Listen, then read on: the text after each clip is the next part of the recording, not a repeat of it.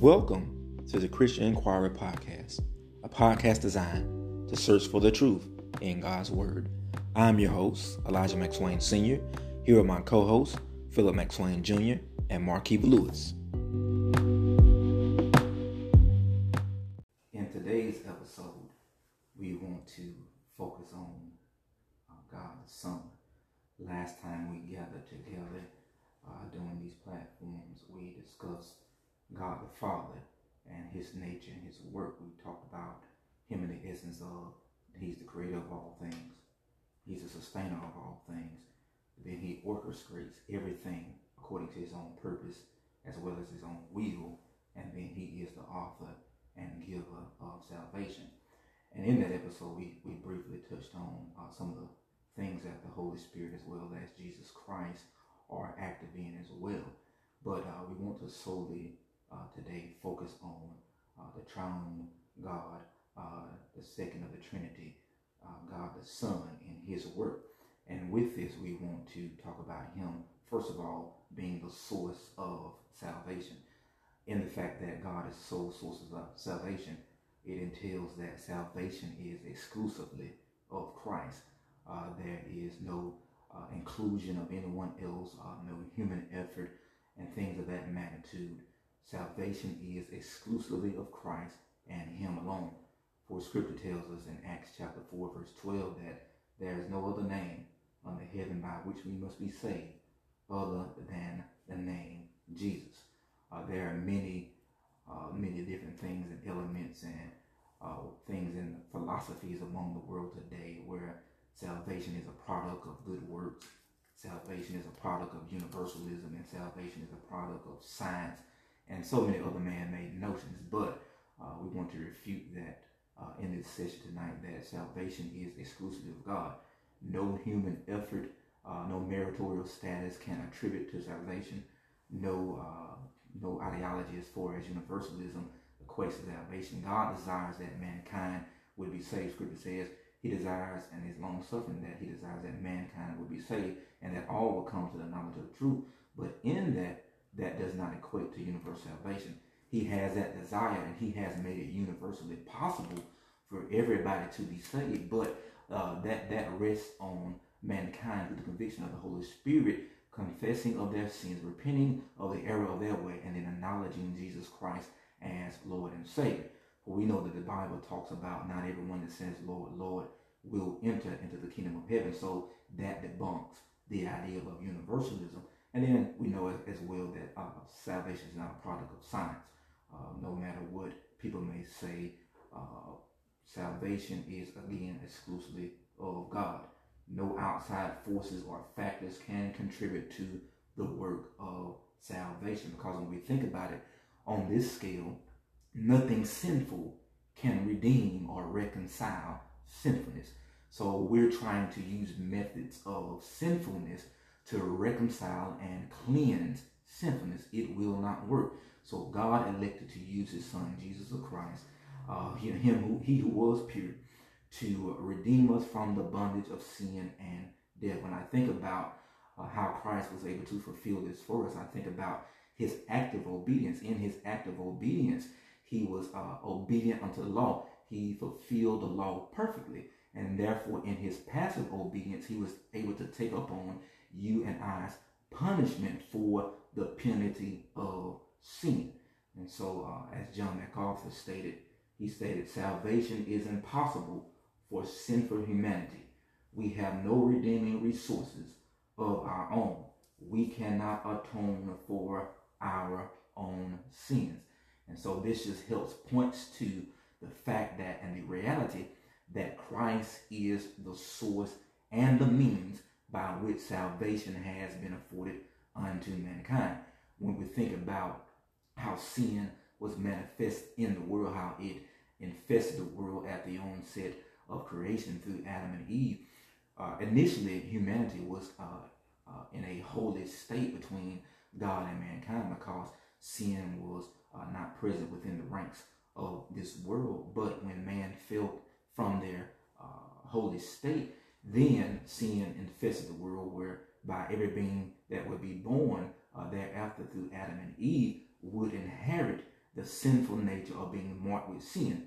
As the psalmist said, we were born in sin and shapen in iniquity. And for that, we needed to be redeemed from the bondage of sin as well as death. But thanks be unto God, God in the book of Genesis chapter 3 had given us a solution to man's malady of sin. And given that solution to the malady of sin, Genesis chapter 3 verse 15 alludes to, as I paraphrase it, that the head of the seed of woman would bruise the head of the serpent. And he was talking about Christ, that Christ would be our Redeemer, that Christ would be the one that would reconcile us from sin as well as death. And so in that, it foretold of God's rescue mission to save the world from sin as well as death, and then to save us from the wrath of God. When we think about that word salvation in the Greek, it's soteria. It means safety. It means rescue. Well, what do we need rescuing from as the human race? We needed rescuing from the malady of sin, from the imprisonment of sin, from the penalty of sin. Then we needed rescuing from the eternal condemnation and damnation that would have awaited us if we failed to believe and repent in the Lord Jesus Christ. And then finally, we needed to be rescued from the wrath of God, because those who are lost in the world of sin and who will ultimately reject Jesus Christ as the source of salvation, they will experience the full wrath of God being poured out on them. And you can find that in Revelation chapter 14 and verse 10. So in that, Jesus is given his sole source of salvation to rescue us. God allowed him to embark upon a rescue mission to set free and to liberate all those who were under the mastery of Satan, and I should say the mastery of sin, who were captive to sin. And so sin had us captive to its imprisonment. Sin had us imprisoned in our minds, where we walked into, according to the futility of our mind, we walked in darkness. We were alienated from God. But thanks be unto God that God the Son voluntarily gave of himself. It was a vicarious act. It was a substitutionary act of God through the means of the old rugged cross, by which he died a gruesome death at Calvary's Hill. And Isaiah chapter 53 talks about the death that he suffered for you and I, that we might have a right to the tree of life. He talks about that he was wounded for our transgression, he was bruised for our iniquity. The chastisement of our peace was upon him, and by his stripes we are healed. And so he died a gruesome death that, again, he did not deserve, but he willingly, through his passive obedience, took upon our affliction, that we might have life, and might have life anew through Jesus Christ our Lord. And some concluding thoughts, as Jesus is the source of our salvation, we think about what salvation entails. Salvation can be broken down into three stages. It can be broken down into the stage of justification. Justification denotes that we are saved from the penalty of sin. Even though we transgressed God's law, even though we were criminals of the law of God in our criminal state, God frees us from that criminal state by justifying us. When we stand before God, when we leave this earth, we will stand as being pardoned. We will stand as being acquitted. We will stand as being freed from the charges that were once pinned against us, because of what Jesus Christ has done for us through his justifying work at the cross. And then not only that, we think about salvation in terms of sanctification. We are being saved from the powerful influence of sin. We live in this world. We are not free from the presence of sin as of yet, but we serve a new master, which that master is God the Father. We are under new management, but we're still wrapped up in unredeemed flesh. And because we are wrapped up in unredeemed flesh, from time to time, our members of our body desire to do those things that are not of God. It desires to walk in the lust of the flesh, the lust of the eye, and the pride of life. And we know that the Bible alludes to the fact that these things are not of God. But thanks be unto God, that last stage that we're going to reach one of these old days is the stage of glorification, where we will be free from the presence of sin. Sin will not have an influence on us. We will not be subject to the temptations of this world, because we will be free from those things, free from the calamities, free from the malady of sin, because of the new world that God is created for and is creating for you and I. So we thank God for his atoning work manifested through his son, Jesus Christ, as being the exclusive source of salvation for you and I. Yeah, Elijah, I think we see also within the framework of Christ being a source of salvation through his redeeming blood sacrifice on the cross. We also see the fact that Christ is the author of Christianity and the head of the church. Within the framework of what God did for us on Calvary, he also left us a comforter, which is the Holy Spirit. And also, we see even before that, Christ talks about his church.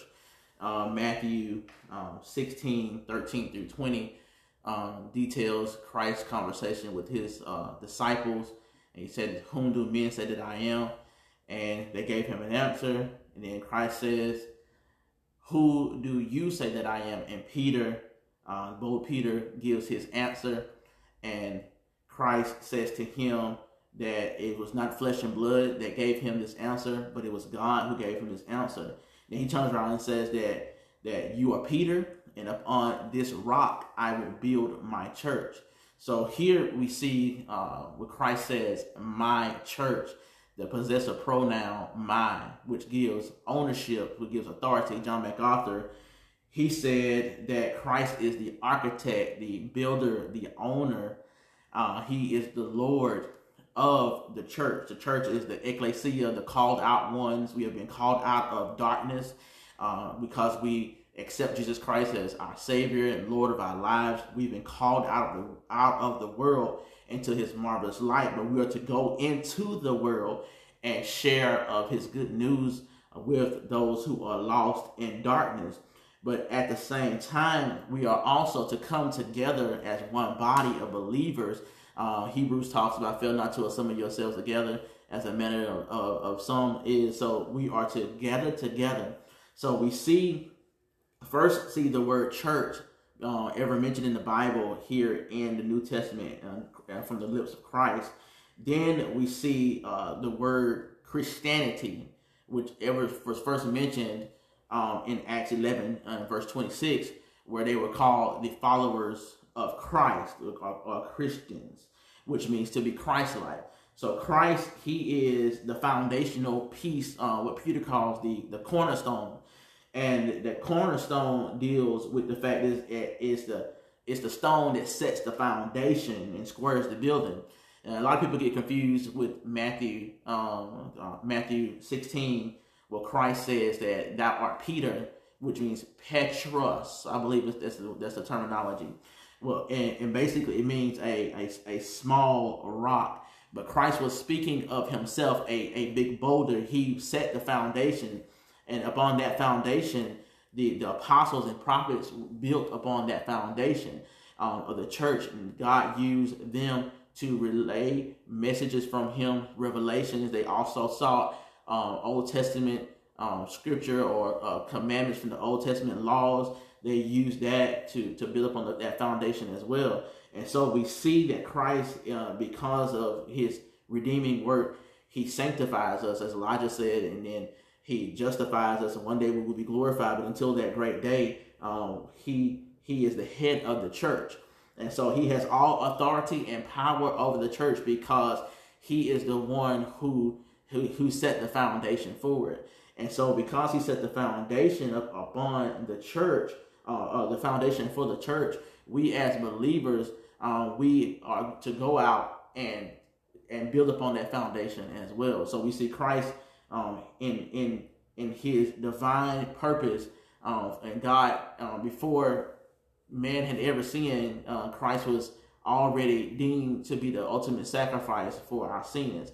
And so he set that foundation on Calvary, and from there he left it up to his apostles, said, "Go ye therefore and teach all nations, baptizing them in the name of the Father and the Son and the Holy Spirit, teach them to observe all things whatsoever I have commanded you. And lo, I'll be with you always, even to the end of the world. So therefore, we as Christians, we have a responsibility to go out to the hedges and highways and compel men to come to Christ, because we are being Christ-like. We have a responsibility to share the gospel with others, and therefore that those who are lost will come to know him as Lord and Savior of their lives. Yeah, and just to pick up where you guys have left off, talking about the source of salvation and the author of Christianity, and also Christ being the head of the church, we also see Christ in the form as being the mediator between God and mankind. In the matter of him being the mediator must perfectly represent both parties. If you think about it, he must do all within his power to effect a good reconciliation. And there is only one mediator between mankind and God, and that is Jesus Christ. For 1 Timothy 2:5 tells us that for there is one God and one mediator between God and man, the man Christ Jesus. And so sin separated man from God. Hence, there was a need for a mediator to effect a reconciliation with God and man. And so nothing we could have done on our own would have been sufficient enough to mediate between ourselves and God. No amount of good works that we could have done or law keeping that we could have done makes us righteous enough to stand before our holy God. And without a mediator, we are destined to spend an eternity in hell. For ourselves, salvation from sin, it is impossible. But yet, speaking on what you guys have told us thus far in this session, it lets us know that there is still hope. And that hope is found in Christ. I believe Paul said that we are not like those who have no hope, but we do have hope in Jesus Christ. And Jesus mediates for us much like a defense attorney mediates for his client. Jesus stands before God and he tells God, who is the great judge, he says that, Your Honor, my client is innocent of all charges that have come up against him. And this is true for us also. Someday we will face God, but we will do so as totally forgiven sinners because of Jesus' death on our behalf. What's so great about Christ is that our defense attorney, Jesus Christ, took the penalty that we were entitled to, and he suffered the penalty for us. In his sinless life, he fulfilled the demands of God in holiness, knowing no sin. Is what 2 Corinthians 5:21 says. Knowing no sin, he became sin for us. And in his vicarious death, he gave himself a ransom for many. And we see more proof of this comforting truth in Hebrews 9:15, where it says, And for this cause he is the mediator of the New Testament, that by means of death, for the redemption of the transgressions that were under the first testament, they which are called might receive the promise of eternal inheritance. And it is because of the great mediator that we are able to stand before God clothed in the righteousness of Christ. I think about the passage over in Exodus chapter 12, the 3rd through the 6th verse, where God is having a conversation with Moses and Aaron. And he says to them, and I'm paraphrasing this, but he says to them, he says, hey, this is what I want you guys to do. I want you guys to go gather up the congregation and tell them that they need to get a lamb on the 10th of the month and hold that lamb until the 14th, when it would be sacrificed. They had to go select a lamb, so I say, that would be sacrificed on the 14th. And if we think about that in relations to Christ, our lamb, our sacrificial lamb for our sins, Christ himself was pre-selected, as they did here in Exodus chapter 12. He was pre-selected before the foundation of the earth to go and take care of our sins out on Calvary's Hill. It was on the cross that Jesus exchanged our sins for his righteousness. His mediation is the only means of salvation. And just to close it, thus in Christ Jesus, the one mediator of God and of men, is effected a reconciliation. God offers it by grace. Man receives it through faith in him who partakes of the nature of Christ. And what I want us to realize tonight is that this salvation that we have is not just something that we are to consider as a free gift.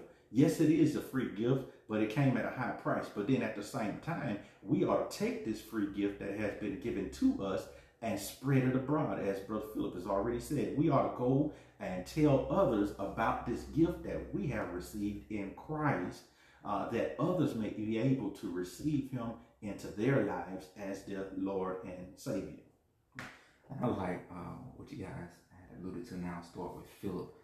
Philip had made mention that Christ is the chief cornerstone, and what I started thinking about when Philip made mention of that if you deviate from the chief cornerstone, the rest of the building will go awry, will not be framed and fitted the way that it needs to be. So the church, as Christ is being the head of the church, we need to line up on his lordship. We need to line up on his authority, because I think about Colossians talks about that he is the firstborn from the dead, and he is the head of the body, that he might have preeminence in the church. And that word preeminence, it deals with first rank, and it deals with influence. So as the head of the church, Christ should have all the influence within the body of believers, and he also should be first rank. We should not put anything above the authority, the person, and the work of Jesus Christ, because when we think about that, he has given himself for you and I, and that's kind of a slap in the face when we elevate things before the head of the church. We want to make sure that we are operating under the command of the commander-in-chief, which is Jesus Christ, and adhering to all the things that he commands for us to do in the Word of God, because Scripture does allude to the fact in 1 John, if you love me, keep my commandments. And so we as a body of Christ, we as the ecclesia, as Philip said, called out from among the world, we should serve our head, which is Christ, and adhere to all the things that he desires for us to do as his church. And then referring to Markeith, you made mention of that Christ is our mediator. He is our defense attorney. And I think about that. I think about Revelation, how Satan goes in and day out before the presence of God. He's always accusing believers of our shortcomings and things to where we miss God's mark, where we fall short of his standard. But when God looks at us, thanks be unto God, he looks at us through the personage of Jesus Christ, because the death at Calvary Hill that Christ suffered for you and I, it is regressive and it is progressive. It covered, and in terms of regressive, it covered everything that we have ever done within the frame of our body, and then it's progressive, meaning that it will cover everything that we will ever do in the members of our bodies. And so that goes back to Christ being our source of salvation. He covers in atonement. He covers everything that we would ever do in the frame of our body, so that God would not see it, that God would pass over it. And I think about the passage in the Old Testament where the blood of the lamb, as Markeith alluded to, would be slain through offerings, and it was marked upon the doorpost when God would come through he would come through Egypt, and those who had the blood of marked on the doorpost, God would pass over. He would cover them. And so the same is true for those of us who are the children of God. We have the blood of Christ marked on the spiritual doorpost of our hearts, whereby we are covered by what Christ has done for us at Calvary's Hill. And so when we think about the magnitude of what Christ underwent at Calvary, he was beaten with a reed of 9 tails. He was beaten with a cat of 9 tails. He was beaten with a reed. He was marred viciously. He was unrecognizable. And you think about all the magnitude of the suffering that he underwent for you and I. We can't help but to give him glory. We can't help to give him honor. And we can't help but to give him praise for the mighty acts that he has done for us. Because you think about, he did not have to do it, as a songwriter said, but I'm glad that he did. He has given himself a ransom for many to pay the debt that no man can pay. And so with that being said, he is the source of salvation. He is the head of the church. And then thanks be unto God, he is the mediator for you and I. And I was thinking when you were talking about Christ and how he is the source of salvation, there are many who would refute the idea that you can lose your salvation. And I thought about someone once said that God doesn't have to do anything. The Bible talks about how we are saved until the day of redemption. We are sealed until the day of redemption. And the idea of being sealed, I think Paul uses that was the letter from a king. No one could open the letter from the king because it had the seal on it. And if you opened that letter from the king before it got to where it was supposed to go, then there were grave consequences. And so just as that letter was sealed and could not be broken, it's the same way it is with us as Christians. We cannot even cause ourselves to lose salvation because Christ is the source, because he doesn't have to do anything. God said, those that I hold in the palm of my hand, even the devil in hell cannot even break them out. So as the church, once we receive Christ into our hearts, then we are sealed, we are saved, and we can be sure of our salvation. And so as the church, Christ authorized it. He is the head of it. And I was reading an article from HBC Charles Jr. Where he said, why the church? And so basically he said the church belongs to Jesus. Christ himself is building the church, and nothing can defeat the church of Christ. We are secure. We are victorious because of Christ and what he has done for us on Calvary's Hill. He is victorious over death and the grave. And one day we will be like him. We will take off these old bodies that are filled with sin. I talked about that last time. We will be anew with him in heaven. And so therefore we have great security, great surety that we are secure in him. And just the fact of the matter is that Christ is the head, so he sets all things under his feet. I think it was Ephesians talks about that, how he set all things up under his feet. And so he rules it by his power, by his plan, by his will, and he has a plan for our lives. If we are to walk in his will, that means that we are to get to know him better through the word of God. We are to get to know him better through an intimate relationship with him in prayer. And I feel as though there are many of our brothers and sisters who are lacking in these areas. We are not reading and studying God's word to know what God has said to us in his word, and we fall short, and the church begins to look like the world. And so therefore we have a great responsibility as the church, because Christ is the head and we are Christians. We are to be Christ like him. One day we will be like him as far as we will be made complete, but we are to strive to be more like Christ every day. And that's what Paul was saying in Romans 8:28. He said that all things will work together for our good to those who love him, who called according to his purpose. And certainly those who are saved have been called out of sin. We've been called to service and to honor of God and to others. And we also we are striving to be like Christ, because at the end of the day, in the 29th verse, he says that basically he's shaping us and molding us into the image of Christ.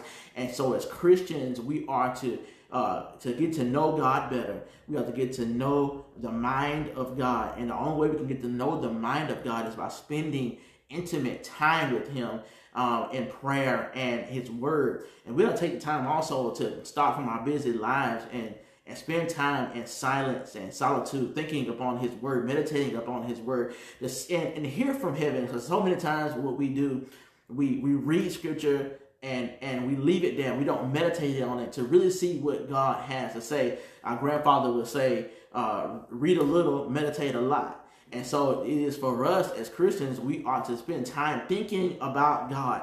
Our minds should be stayed on him, because at the end of the day, he will keep us in perfect peace. So that's why he says, be anxious for nothing. And too many of us, we have become anxious as the church, as the ecclesia, and we look more like the world. That's why our testimony has become tainted. And so I encourage and implore you who are listening today to start afresh, start anew. God has given us day after day after day new mercies. And so because he's given us new mercies, he's given us another chance to get it right, to be better than what we were on yesterday. So we are called out from the world, but we are to go into the world, not be like the world, don't look like the world, but we are to share the gospel of Jesus Christ, who died for us, who was born of a virgin named Mary, and he rose again, and he's sitting on the right hand side of the Father. And one day he's coming for us. But until then, we have a duty, we have a task, we have a responsibility to tell a dying world about a risen Savior. So it is our task as a church to follow the head. Don't follow our own agenda, because he has the authority. He has the power. He has given us what he desires for us in his word.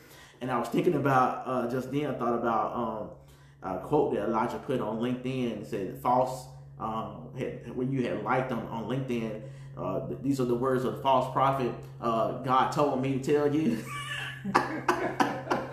And so it is with us. If it's not in the word of God, then who has authorized, who has given us his word, and who has authorized the church to follow, to look like him, then we ought not to believe it. We ought to follow Christ and him alone, the leadership of him. And so if we can't find it in his word, as believers, we are not to follow and follow suit, because many of us are following to different deities, false deities other than Christ. We have failed to mysticism and all these other isms out there in the world. But the only thing that will sustain us, or the only thing that will uphold us, that will keep us going in this life until God calls us home, or until he cracked the sky, is his word, and us having communion and fellowship with him. And I want to end on this.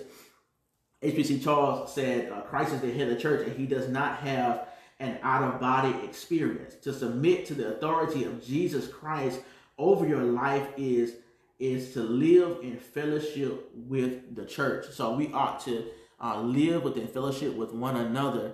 And only way that we can do that is by abiding in his word and spending time with him in prayer. And you know, I kind of piggyback off of what you were talking about, Brother Philip, how we need to spend time with God and spend time in his word. I think about a lot of the times the reason we don't spend time with God is because of the distractions of the world. It's recorded in Luke's gospel where Jesus was in the house with Mary and Martha, and Martha was preparing a meal while Mary was at the feet of Christ. Martha was distracted by what was going on in the house, because she was doing all the laboring and all of the work while everybody else was over here. And if I may just use common terms, they were kicking it with Jesus, so to say. And so she got distracted by that and got angry. And Jesus tells her, he says, you know, you are distracted by these things, but Mary is in the right place at my feet, hearing the word. That's why we, as a world and as people, as the church, have fallen short. We allow the distractions of the world to take away our time with Christ. Television, our social media, our cell phones. These are all distractions that cause us to take away time that we should be spending with God and spend it on the things of the world. You know, we can sit up and I said this in Bible study, even on last evening, we'll sit up on social media and scroll Facebook for 3 hours looking at the same post that we saw 3 hours ago when we first started. But when it comes to the word of God, 2-3 verses into the chapter, we're tired, we're bored, we done enough, we feel like we done our due diligence, by picking up the Bible and opening it up. But that's not what God requires of us. He wants us to spend time with him. I believe Elijah said in a message he preached a while back, since he's been here with us sharing, he says that God doesn't want weekend visitation. He wants full-time custody of you. But we have gotten to the mind frame that the only time that we can have time with God is on Wednesday evenings and Sunday mornings. But God wants a constant he wants to be a constant part of our life. He wants to be a full-time parent of us as the children of God. And in order for us to have a relationship with him, in order for us to get closer to him, in order for us to get to know his will for our lives, is to get into the word of God.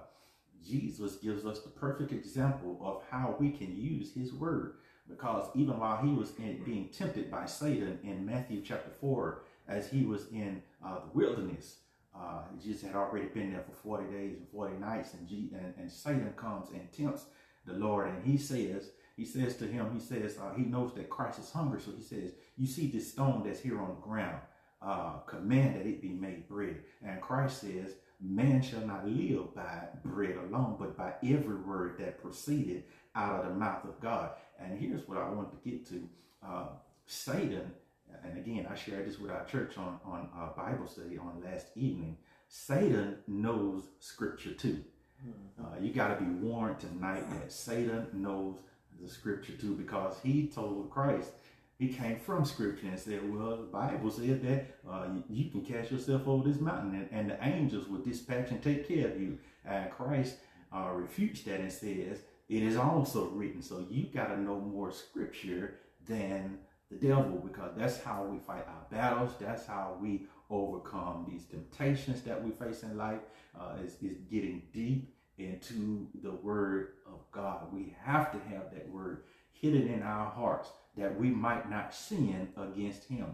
So we got to have that word. We got to study it. And I mean, we got to really get into it. Don't just get on the surface of it, because that's what a lot of us like to do. We like to, so to say, swim on the surface, but we don't want to go down deep into the seas of God's word. So as I get ready to let it go here, study God's word and make sure that you meditate on it and get a full understanding of what God is saying, because his will is his word and his word is his will. And I like what you guys said too. You are pleading and exhorting our listeners to the way that you get to know who God is through his son is studying the word of God. The word of God renews our mind, it frames our mind, it renovates our mind, it transforms our mind about who Christ is when we spend intimate time. And I always like to use an example that the only way that I'm going to get to know my wife better is by spending quality time with her. And the same is true when it comes to God. The only way that we're going to get to know him as God the Son and in the triune nature that he operates in the capacity in is through spending intimate time in the word of God, because it's vital for the life of the church. It's vital for the community of faith to get to know he who it is that we serve.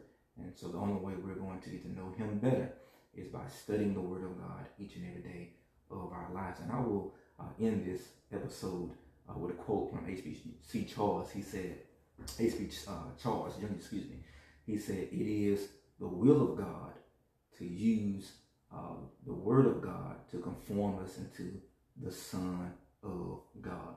So it is the will of God to use the word of God to mold us basically into the Son of God. And this should be our aim in life, to be molded into the image of Christ by getting to know his mind, by walking in the way that he has outlined for you and I throughout the canvas of Scripture.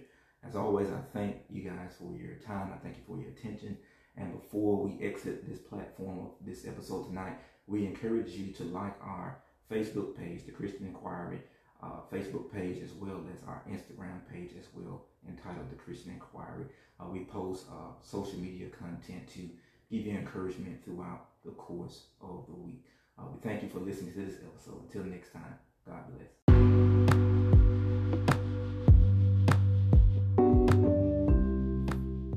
Thank you for joining us today. We ask that you will subscribe to the Christian Inquiry Podcast. You will find this podcast on many of the major podcast platforms. Once you subscribe, you will receive an automatic download of new episodes for your listening pleasure. I pray that this episode has been enlightening to you. I invite you to join us the next time on the Christian Inquiry Podcast to further grow in God's Word. Thank you for listening, and God bless.